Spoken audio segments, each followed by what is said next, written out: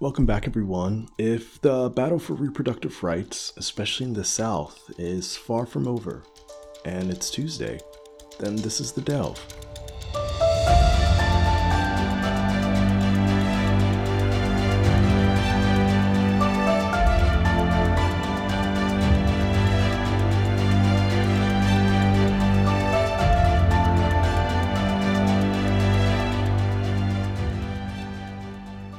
On Wednesday, October 6, a federal judge temporarily blocked Texas's extreme and vindictive abortion ban, writing, "Women have been unlawfully prevented from exercising control over their lives in ways that are protected by the Constitution.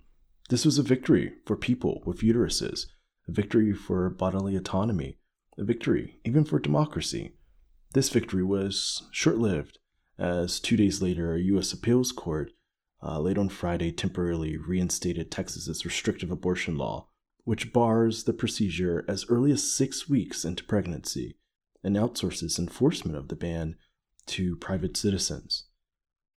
A Mississippi case that could overturn Roe v. Wade is set to be heard by the Supreme Court in December, and with a conservative supermajority and known pro-life jurist on the court, Amy Coney Barrett, it's not looking good.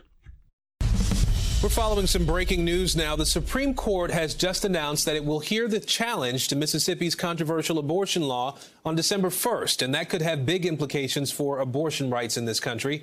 NBC News Justice correspondent Pete Williams joins us now. Pete, can you explain to us what the Mississippi law is and then what led the Supreme Court to decide to listen to arguments about this particular law? Sure. So the news here is when the court will hear the case, December 1st. That's what we've learned today. We knew some time ago that the Supreme Court was going to take this case and that it would be one of the biggest cases of the term.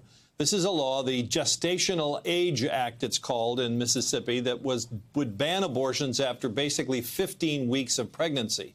Now, that was a direct challenge to Roe v. Wade, and the state in its most recent briefs to the Supreme Court said the court should overturn Roe v. Wade. The question here is, can a state restrict, basically ban abortion before viability, which is generally considered to be much later. And that's the real essence of the challenge here. It really is a frontal challenge to Roe v. Wade. If the Supreme Court was to overturn Roe v. Wade, 11 states currently have trigger laws that would ban all abortions. But even before we would get to that part, it already doesn't look good in the South. State abortion restrictions have been chipping away at a woman's right to choose for decades, and the Hyde Amendment makes abortion inaccessible for millions of people across the country. Millions of women who cannot access their rights because of abortion restrictions are forced to endeavor on sometimes dangerous pregnancies. They are forced to endure the pain of pregnancy and labor, and sometimes the emotional hardship of putting a baby up for adoption. Some women and girls will die in childbirth. The U.S. has the highest maternal mortality rate among developed nations. Others will be bankrupt by medical bills, and there's no guaranteed maternity leave in America. They'll lose wages. They'll get evicted. Some will be pressured to get married as teenagers, or to people they have no business marrying. Some will have no choice but to stay in abusive relationships. Some will be forced to co-parent with their rapists. Babies are wonderful. They are a joy. When you want to have one. We here at The Delve say go for it, but no one should be forced to carry a pregnancy they don't want. It's inhumane. The human right of bodily autonomy should be protected by our government, not actively undermined. The 1973 Supreme Court case Roe v. Wade affirmed that access to safe, legal abortion without undue burden is a constitutional right. Pregnant people have the right to make the decision of whether or not to carry a pregnancy to term. This is not a decision taken lightly. Women are not having abortions on a whim. It is a serious choice that women are fully equipped to make with their doctors. The majority of Americans identify as pro-choice, and 79% believe the Supreme Court should not overturn Roe v. Wade. 79%. Is there anything we agree on at that level? Nearly 1 in 4 American women will have an abortion by the time they are 45. You know someone who has had an abortion. You love someone who has had an abortion. Too often the conversation in America the dichotomy of pro-life or pro-choice, those supporting abortion rights and those not. But the reality is much bigger, much more nuanced than this. One thing this binary doesn't address is the rights of parents, of poor women, of young women. And when we ban safe, legal abortion, we're not stopping abortion. Rather, we are condemning pregnant people to unsafe, unregulated, back alley abortions that are dangerous and dehumanizing. If you don't want abortions to be wanted or necessary, then you should be advocating for sex ed in schools, for equitable access to contraceptives, paid maternity leave, universal health care, safe and secure public housing, survivor-centered domestic violence interventions, for foster care, and adoption reform. To help us paint this larger picture, we wanted to highlight a leader in the reproductive justice movement, someone who could speak to the experience of women, mothers, and pregnant people, particularly in the South. Someone who could speak to the experiences of Black women, of poor women, and of marginalized folk specifically. Today I'm joined by Laurie Betram Roberts, co-founder of the Mississippi Reproductive Freedom Fund, and executive director of Yellowhammer Fund in Tuscaloosa, Alabama. She's a fierce advocate for reproductive rights and a champion for women and pregnant people across the South. Just a heads up, this interview contains some adult language and heartbreaking anecdotes of sexual assault, abortion, and domestic violence. We kept it light. Chatting with Laurie is like speaking to a friend, but the content of this interview is very serious. It can be heavy at times. Please give a listen when you have the time and the space for this subject matter. Hi, how are you? I'm making it.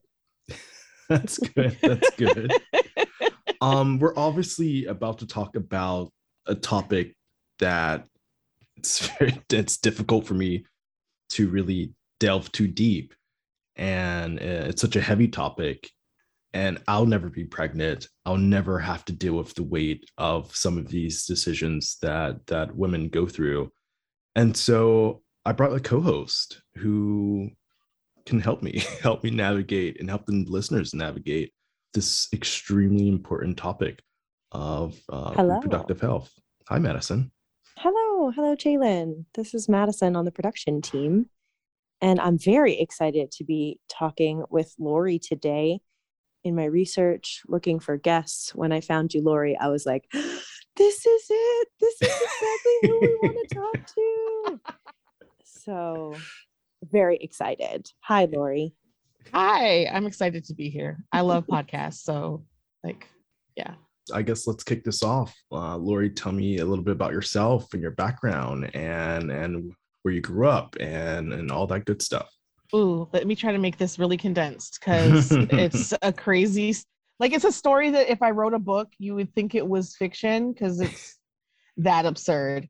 So I was born in Minnesota. My dad is Black. My mother is white. I was born in 1978. Duluth, Minnesota was not a very diverse place. It's very, very white. In fact, you may have heard of it mentioned in Trump rallies. He went there quite a bit during his election campaign. He was constantly trying to recruit voters in the Iron Range of Minnesota. He failed. Yay.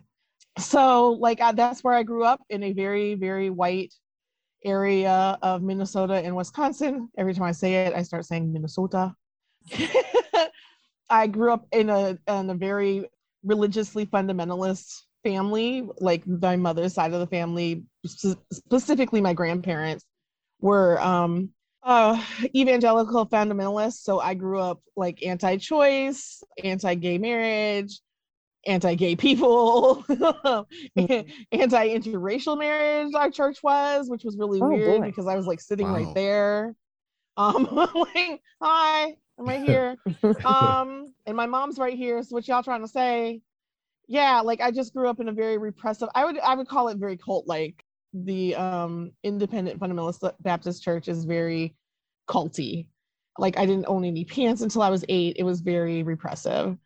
And then we left the church and I moved to Indiana, which was we moved to a Black area, thankfully. I was very, very happy about that. Went to high school there, got pregnant at 16, got married. It's a long story that I'll keep short. left my husband at 18. We had 3 kids. I did not excel at birth control for several reasons that include barriers and partners not being honest. And I had 7 kids by the time I was 24. I experienced a lot of the same kind of reproductive oppression that I work against now. And during that time, my attitudes on abortion really changed because I found myself needing an abortion and couldn't obtain one. And through that process, I just learned that, like I wasn't different than other people, like I wasn't better than them. I wasn't different than them. I was just in a different situation. And so, empathy. Right. And then I came to Mississippi to go to school in 2005, and I've been in the South ever since. And now I do reproductive justice work. So, and that's broad-based reproductive justice work, not just abortion funding. I mean, I'm most known for abortion funding in the South and working against abortion bans and working for abortion access. But I do work around the right to parent, keeping child protection services out of people's homes when there's no reason for them to be there, helping people have access to food, access to, safe housing, keeping our communities safe, working on racial justice issues, birth justice, LGBT rights issues. So we work on a bunch of issues across, intersectional issues. That's on with Mississippi Reproductive Freedom Fund, which I co-founded, and as well as Yellowhammer Fund, which I currently run. So can you explain for us what is reproductive justice and how is it different from the pro-choice movement and from abortion rights? Yeah, so I can really kind of sum that up in pro-choice is a reproductive rights framework. I mean, they're basically interchangeable, right? And reproductive rights is solely focused on abortion, birth control, and access to them, right? It's not necessarily about equity. It's just, hey, everyone has access to these, and okay, great, right? There's legal access, that's fine. There's no intersections involved. It's just focused on those things. And the centering of that movement has always been white women, and specifically a specific kind of white woman. So it's mostly been middle class, white women who have led that movement, been the center of that movement, their needs, their wants, what is seen as acceptable for them. So one of the examples of how that's worked out is, back in the 70s, right after Roe passed, when in Congress they were fighting to restrict access to federal funding for abortions, white feminists didn't fight back very hard against that. They were like, well, it doesn't really matter. So what? Women will still have access to abortions. So what if, Medicaid doesn't pay for it? Right? Meanwhile, Black and brown women were out here saying, wait, it really does matter. We'll be the ones disproportionately affected, right? And that's where you come to reproductive justice. And reproductive rights is grounded in a constitutional right framework, right? It's a constitutional right for you to have an abortion. It's a constitutional right for you to have access to birth control, right? Whereas reproductive justice is rooted in a human rights framework, like a global human rights framework, right? Based on all these other global human rights frameworks. So reproductive justice, we believe in the right to parent, the right not to parent, the right to parent children you have in safe and secure communities that are safe from state-sanctioned violence, safe from domestic violence, right? Like just that your basic needs are met and that you have the right to, family planning, you have the right to sex education, you have the right to express yourself sexually and not just be for procreation, right? Like you have the right to have all of those things honored. Those are human rights, not constitutional rights, human rights. Right. Period.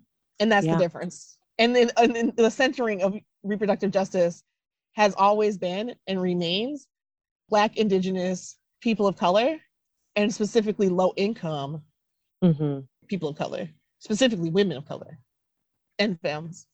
I guess as we see it right now, do Black women have bodily autonomy? No. Absolutely not. Like, first of all, how can you have bodily autonomy in a country that disproportionately locks you up in prison, disproportionately tells you what you can and cannot have done for you medically, disproportionately lets you die in childbirth, right? Yeah. Yep. Right? Where's your bodily autonomy?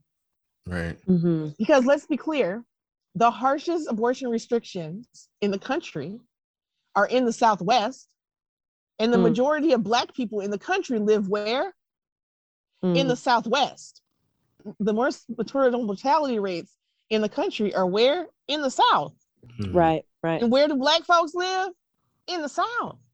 Right. We still disproportionately live in the South. So they're, Black women are not supported in their decisions to have or not to have children. There's no support there from the state at all. No.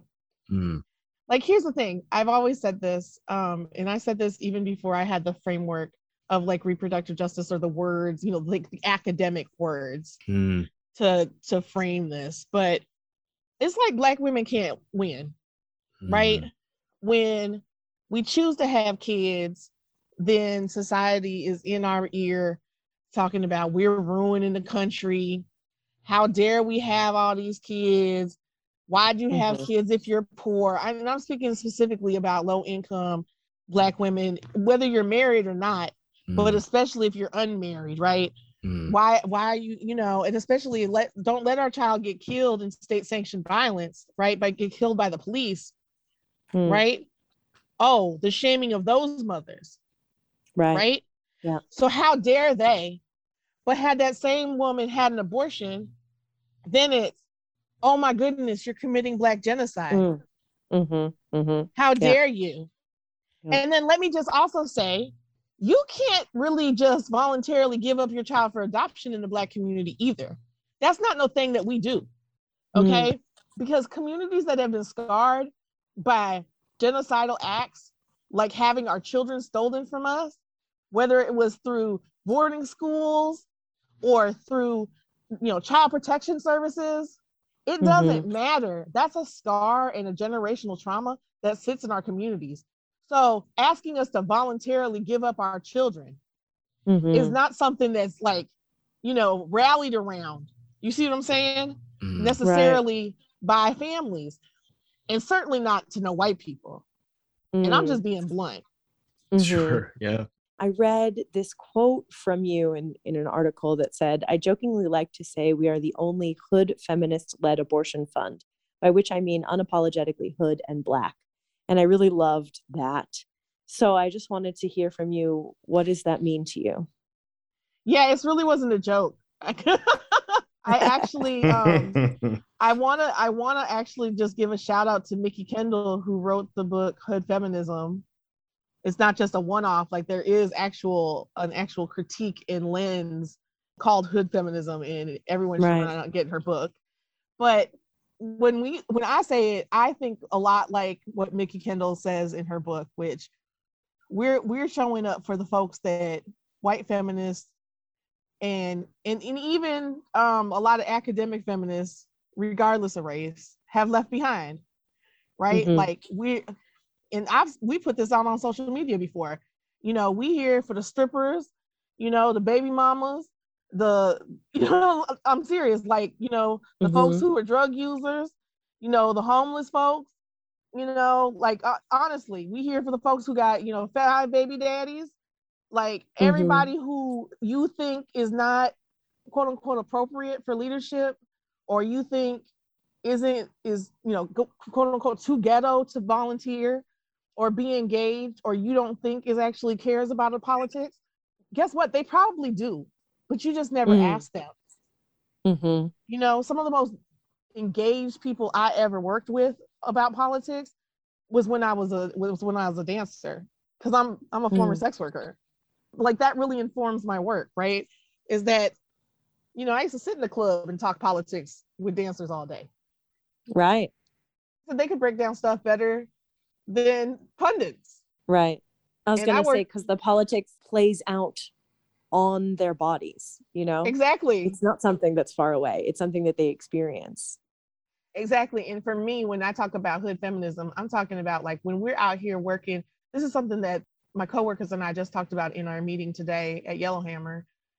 When we're out here fighting and doing programming and stuff, it's not because we saw a news story and thought, oh, well, that'd be cool to do. Or we went to school and learned about oppression and we were like, oh, that sounds like a cool project. We could go save somebody in, you know, in some part of the part of the country. We're fighting for our own lives. We're fighting for our own people. We're fighting for our own sisters. We're fighting for our own kids. We're fighting for us. You know, we're fighting for our housing for ourselves and our neighbors. Like this is personal for us. Kind of like the way that the world kind of is approaching abortion and reproductive rights today, and the spot where we are right now.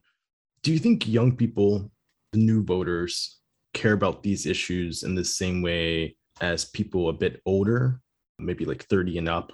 Do you think they care about abortion and abortion rights the same way that older generations do? Yes, I actually think they care more than people give them credit for. If you look at who's leading the abortion funds and the abortion funding movement, it's a lot of young people. Oh, wow.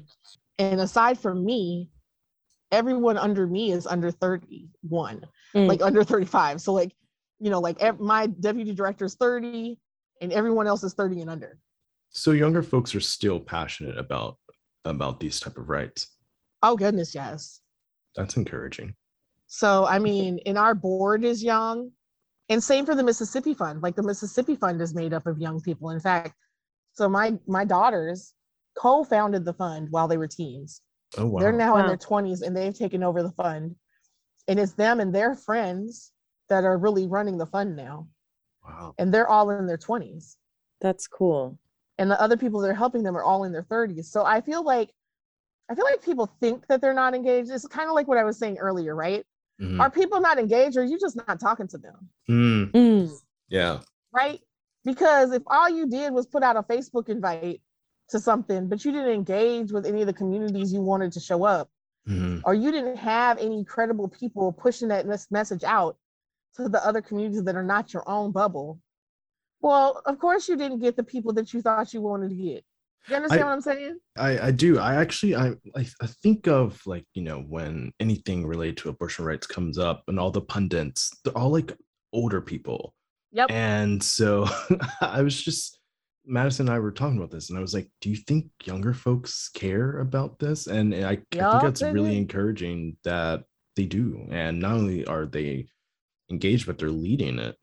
Not only are they engaged, but like, I'm waiting for the media to move away from, I mean, yes, the stories of abortions pre-Roe are important, but we have abortion storytellers all the way from people who are in their 70s and 80s, all the way to people who are teens. Right. So I'm talking about people who have gone through trainings to be prepared. I'm talking about emotionally to tell their story. I mean, like, people don't prep their story.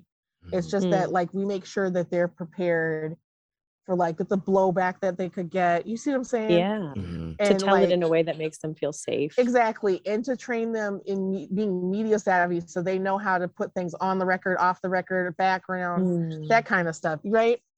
And so, you know, We Testify has people that are already trained to do that. And most of them are, I mean, a lot of them are young. We have some in Mississippi. They're both in their 20s. Right. I mean, I just think it's so interesting that everyone I know in the movement is young. I started to really care when I was confronted with it myself. Same. When, you know, and so I wonder too, when we talk about young people versus old people, maybe that's kind of the wrong distinction. It's really, has this confronted your life, or is this still something kind of out there and theoretical? Well, there's also the power of knowing other people's abortion stories, right? Like, I think for my children, it was important for them to hear the fact that, like, I almost died in a Catholic hospital because they wouldn't give me an abortion while I was miscarrying. Like, they just wouldn't finish my miscarriage because to them that was an abortion, because there was a heartbeat, you know what I'm saying, in the embryo. A non-progressing pregnancy, right, was more important to them than just giving me a DNC. And they sent me home and I almost hemorrhaged to death. So like for my children, that's a story that sits with them, right? Like I think it's important for other teens to hear about why teenagers have abortions, right? And one of the things that I stress to people now about my daughter, who's been public about her abortion, she's been very public about the fact that like those 2 abortions made her a good mom. Does that make sense? Like if she had been a mom in her teens, I don't think she'd be as good of a mom as she is now. Right. Like I couldn't have seen her as a mom at 15. Her mental health wasn't there. You know, our finances as a family wasn't there. It just wasn't that time. And there's no shame in saying, like people would be down on her if she had had 2 kids as a teenager, right? They would talk all kind of crap about her and our family. But yet they talk crap because she had 2 abortions and now is a stable and good parent. It goes back to that thing you're saying, Black women can't win. Right. Exactly. What is your relationship like with your kids? Oh, all my kids still live with me. All of them. Yeah, all of them. There's 7, right? There's 7 of them plus a grandbaby, and I have a bonus kid. And not just him. Like, let me be clear. His mom and his grandma are part of our family. Like, you know, when he became part of our family, so did his mother, and so did his grandma. Because for him to be okay, they have to be okay. You know, like we don't. To me, that's part of my work. Like, you can't. That's one of my critiques of the Department of Family and Children. Like, you can't just take a child and be like, oh, well, we've taken the child now and they're okay, and then separate them from their family and their roots and say whatever happens to their family doesn't matter. Because one day that kid's gonna wonder what happened to their family. Right. Is that a part of reproductive justice, you think? Of course. Yeah. First of all, keeping families together is part of reproductive justice. Because you have the right to raise your children, right? You have the right to raise your biological children. Like his mom is still his mom to me. I'm not his mom, I'm Laurie, right? If his mom wants to see him, we bring him to see him or see her, right? She's just going through some stuff and she needs some help. So in the pro-choice movement, as opposed to reproductive justice, I think there is really an emphasis on people not having a baby, right? Yep. Poor women who are expected to have an abortion because they're poor. Teen moms expected to have an abortion because they are teens. And that's really a big part of what reproductive justice is. It's moving away from saying you need to have an abortion because you don't fit into our narrative of what a mother is and should be, and says, you know, we trust you where you are, who you are, to make a decision for your life. Exactly. I don't make decisions for people. I give people space to make decisions for themselves.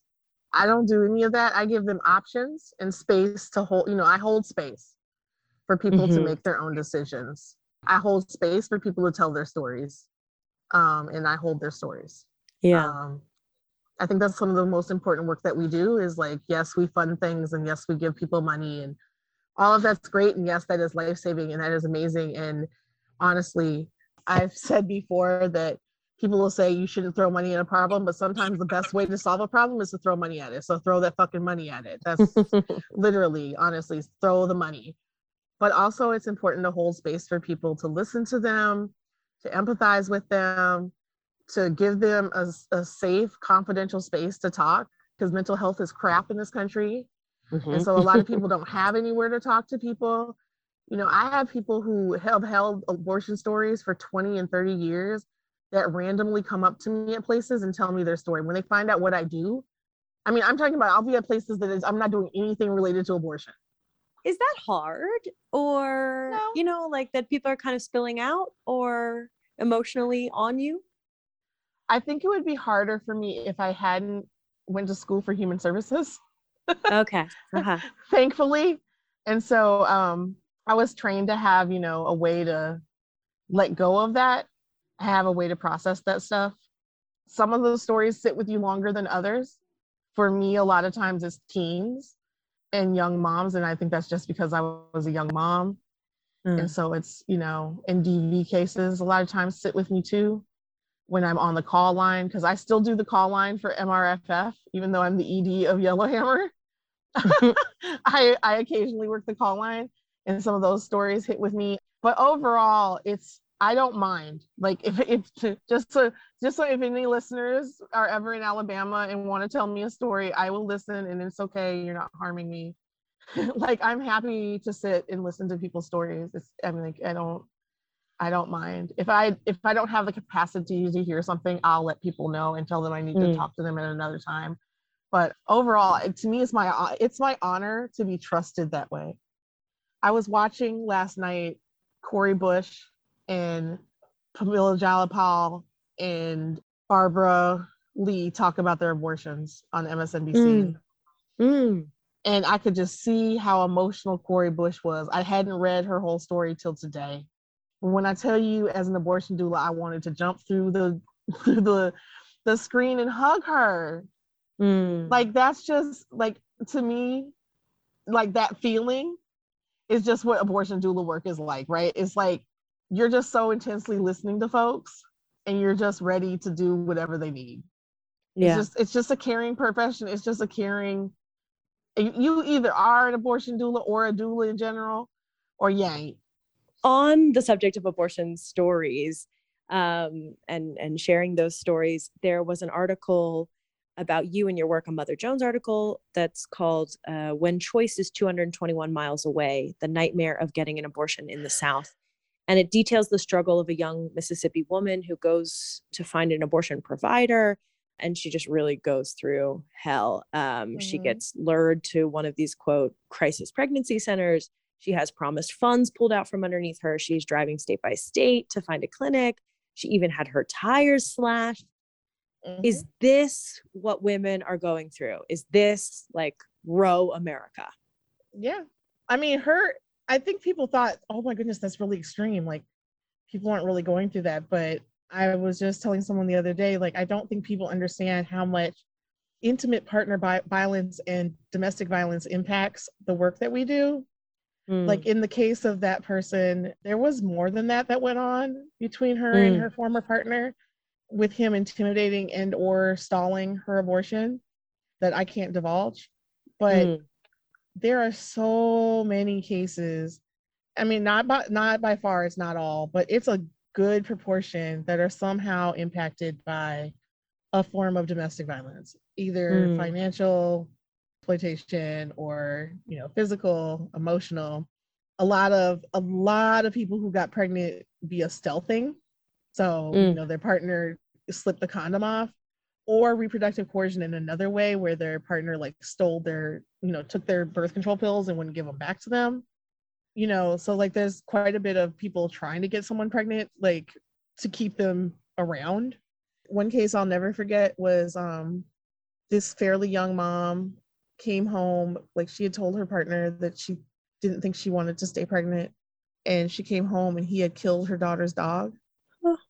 Oh gosh. There are partners that'll just like take the car and not let the person have the car. Like, we have people that we literally have to almost like smuggle out of their houses, like come up with excuses, like get their friend to bring them, and like come up with a whole elaborate story. Let me just throw this out there, because I know this may or may not be a question y'all have, but this is why self-managed abortion is so important. It's one of the reasons. People always talk about, people can't get to clinics because of the distance or the cost or whatever. But there's also people who literally can't leave their house. Yeah. And not just because of domestic violence or location, but also disability. And all of those people deserve access to abortion. And so honestly, what you're talking about there is medical, like medication abortion, right? Yeah. Where you order it offline. That's why it's called self-managed.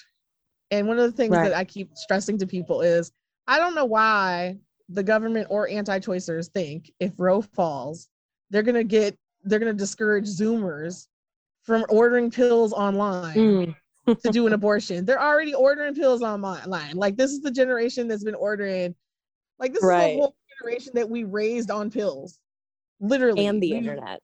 We raised them on pills and the internet. You think that they're scared to order some pills off the internet, no. Right. They're just not. Which doesn't like, make that necessarily safe. We want that to be no. safe. And right. that's why you have groups like Plan C who are vetting sites. Can you talk more about that? Yeah, so Plan C is a group that's like, they put up sites that they've already vetted are safe, to use that have safe product, right? That you can buy from. And then of course there's Aid Access, which is a legitimate doctor from one of those countries like the Netherlands. And then they ship it from an Indian pharmacy that's legitimate. Okay. So there's a couple of groups that are trying to make sure that, if you choose to do that, you do it safely. Right. And then so during COVID, they made those pills, those at-home abortion pills, available through the mail. But is that then nationwide or in a place like Mississippi that doesn't count? It counts, but like there's also like more steps that then the clinic has to go through with the state. And then that depends on whether or not the clinic wants to do that. I don't think that the clinic in Mississippi has done that. I know that the clinic in Tuscaloosa that Yellowhammer owns has done it. And so now people can go to the clinic in Tuscaloosa with one visit, just their informed consent visit, go home, and then their pills will be mailed to them. If they live in Alabama, but they have to live in the state. Which is not what's happening with abortion in America in the South right now, right? People are moving across state lines. Yeah, exactly. So, I mean, like, it's helpful for people, but here's how that helps, though. It does help because if you can get people in Alabama, or at least a lot of the people in Alabama, to one appointment, right? Because you know that medical abortion is about 40% of people get medical abortion. If you can get those people down to one appointment, then that frees up your schedule for more people on that day that you would have had to do those second appointments. You see what I'm saying? So like that is helpful. And then there are some other workarounds, at least in Alabama. Like some states have workarounds around informed consent where you can do it on the phone or you can get mailed a packet and that starts your 48 hours and then you only have to go once. But the thing about it with abortion care in the South or anywhere is you have to know all these rules. Right. And you have to be working with a clinic that's going to tell you all these rules. And some clinics are really good at communicating the rules and some aren't. And yeah, it's a maze. Yeah. I mean, if you've got to smuggle someone out of their house, that's a lot easier to do once than it is to do twice. Exactly. And I mean, is it every state in America that requires the 24-hour? Nope. It's not all the states. Nope. Okay. No, because New York doesn't do it. I know Cali doesn't do it. A lot of the more liberal states don't do it. It's not every state that doesn't pay with Medicaid. So it's federal dollars that can't go to Medicaid. But if your state Medicaid dollars want to go for Medicaid, you can do it. So like Cali pays with Medicaid, Medicaid pays for it. New York's Medicaid pays for abortion. What's the other one? Like Massachusetts does. And like if you're in one of those states and they also have Medicaid expansion, your abortion is probably paid for. But those places still have abortion funds because guess what? You might have regular insurance and your regular insurance doesn't pay for abortion. Because that's the other thing lawmakers have worked really hard to do, right? Is get private insurers not to cover abortion. So if you have private insurance and you need an abortion, you might still need money. And if you have a later term abortion, which are extremely expensive, you will probably need help unless you have a lot of money in savings. Right. So what you're talking about with federal funding or with state funding, that has to do with the Hyde Amendment, right? Correct. Thanks for listening in. This is The Delve. I'll see you Tuesday.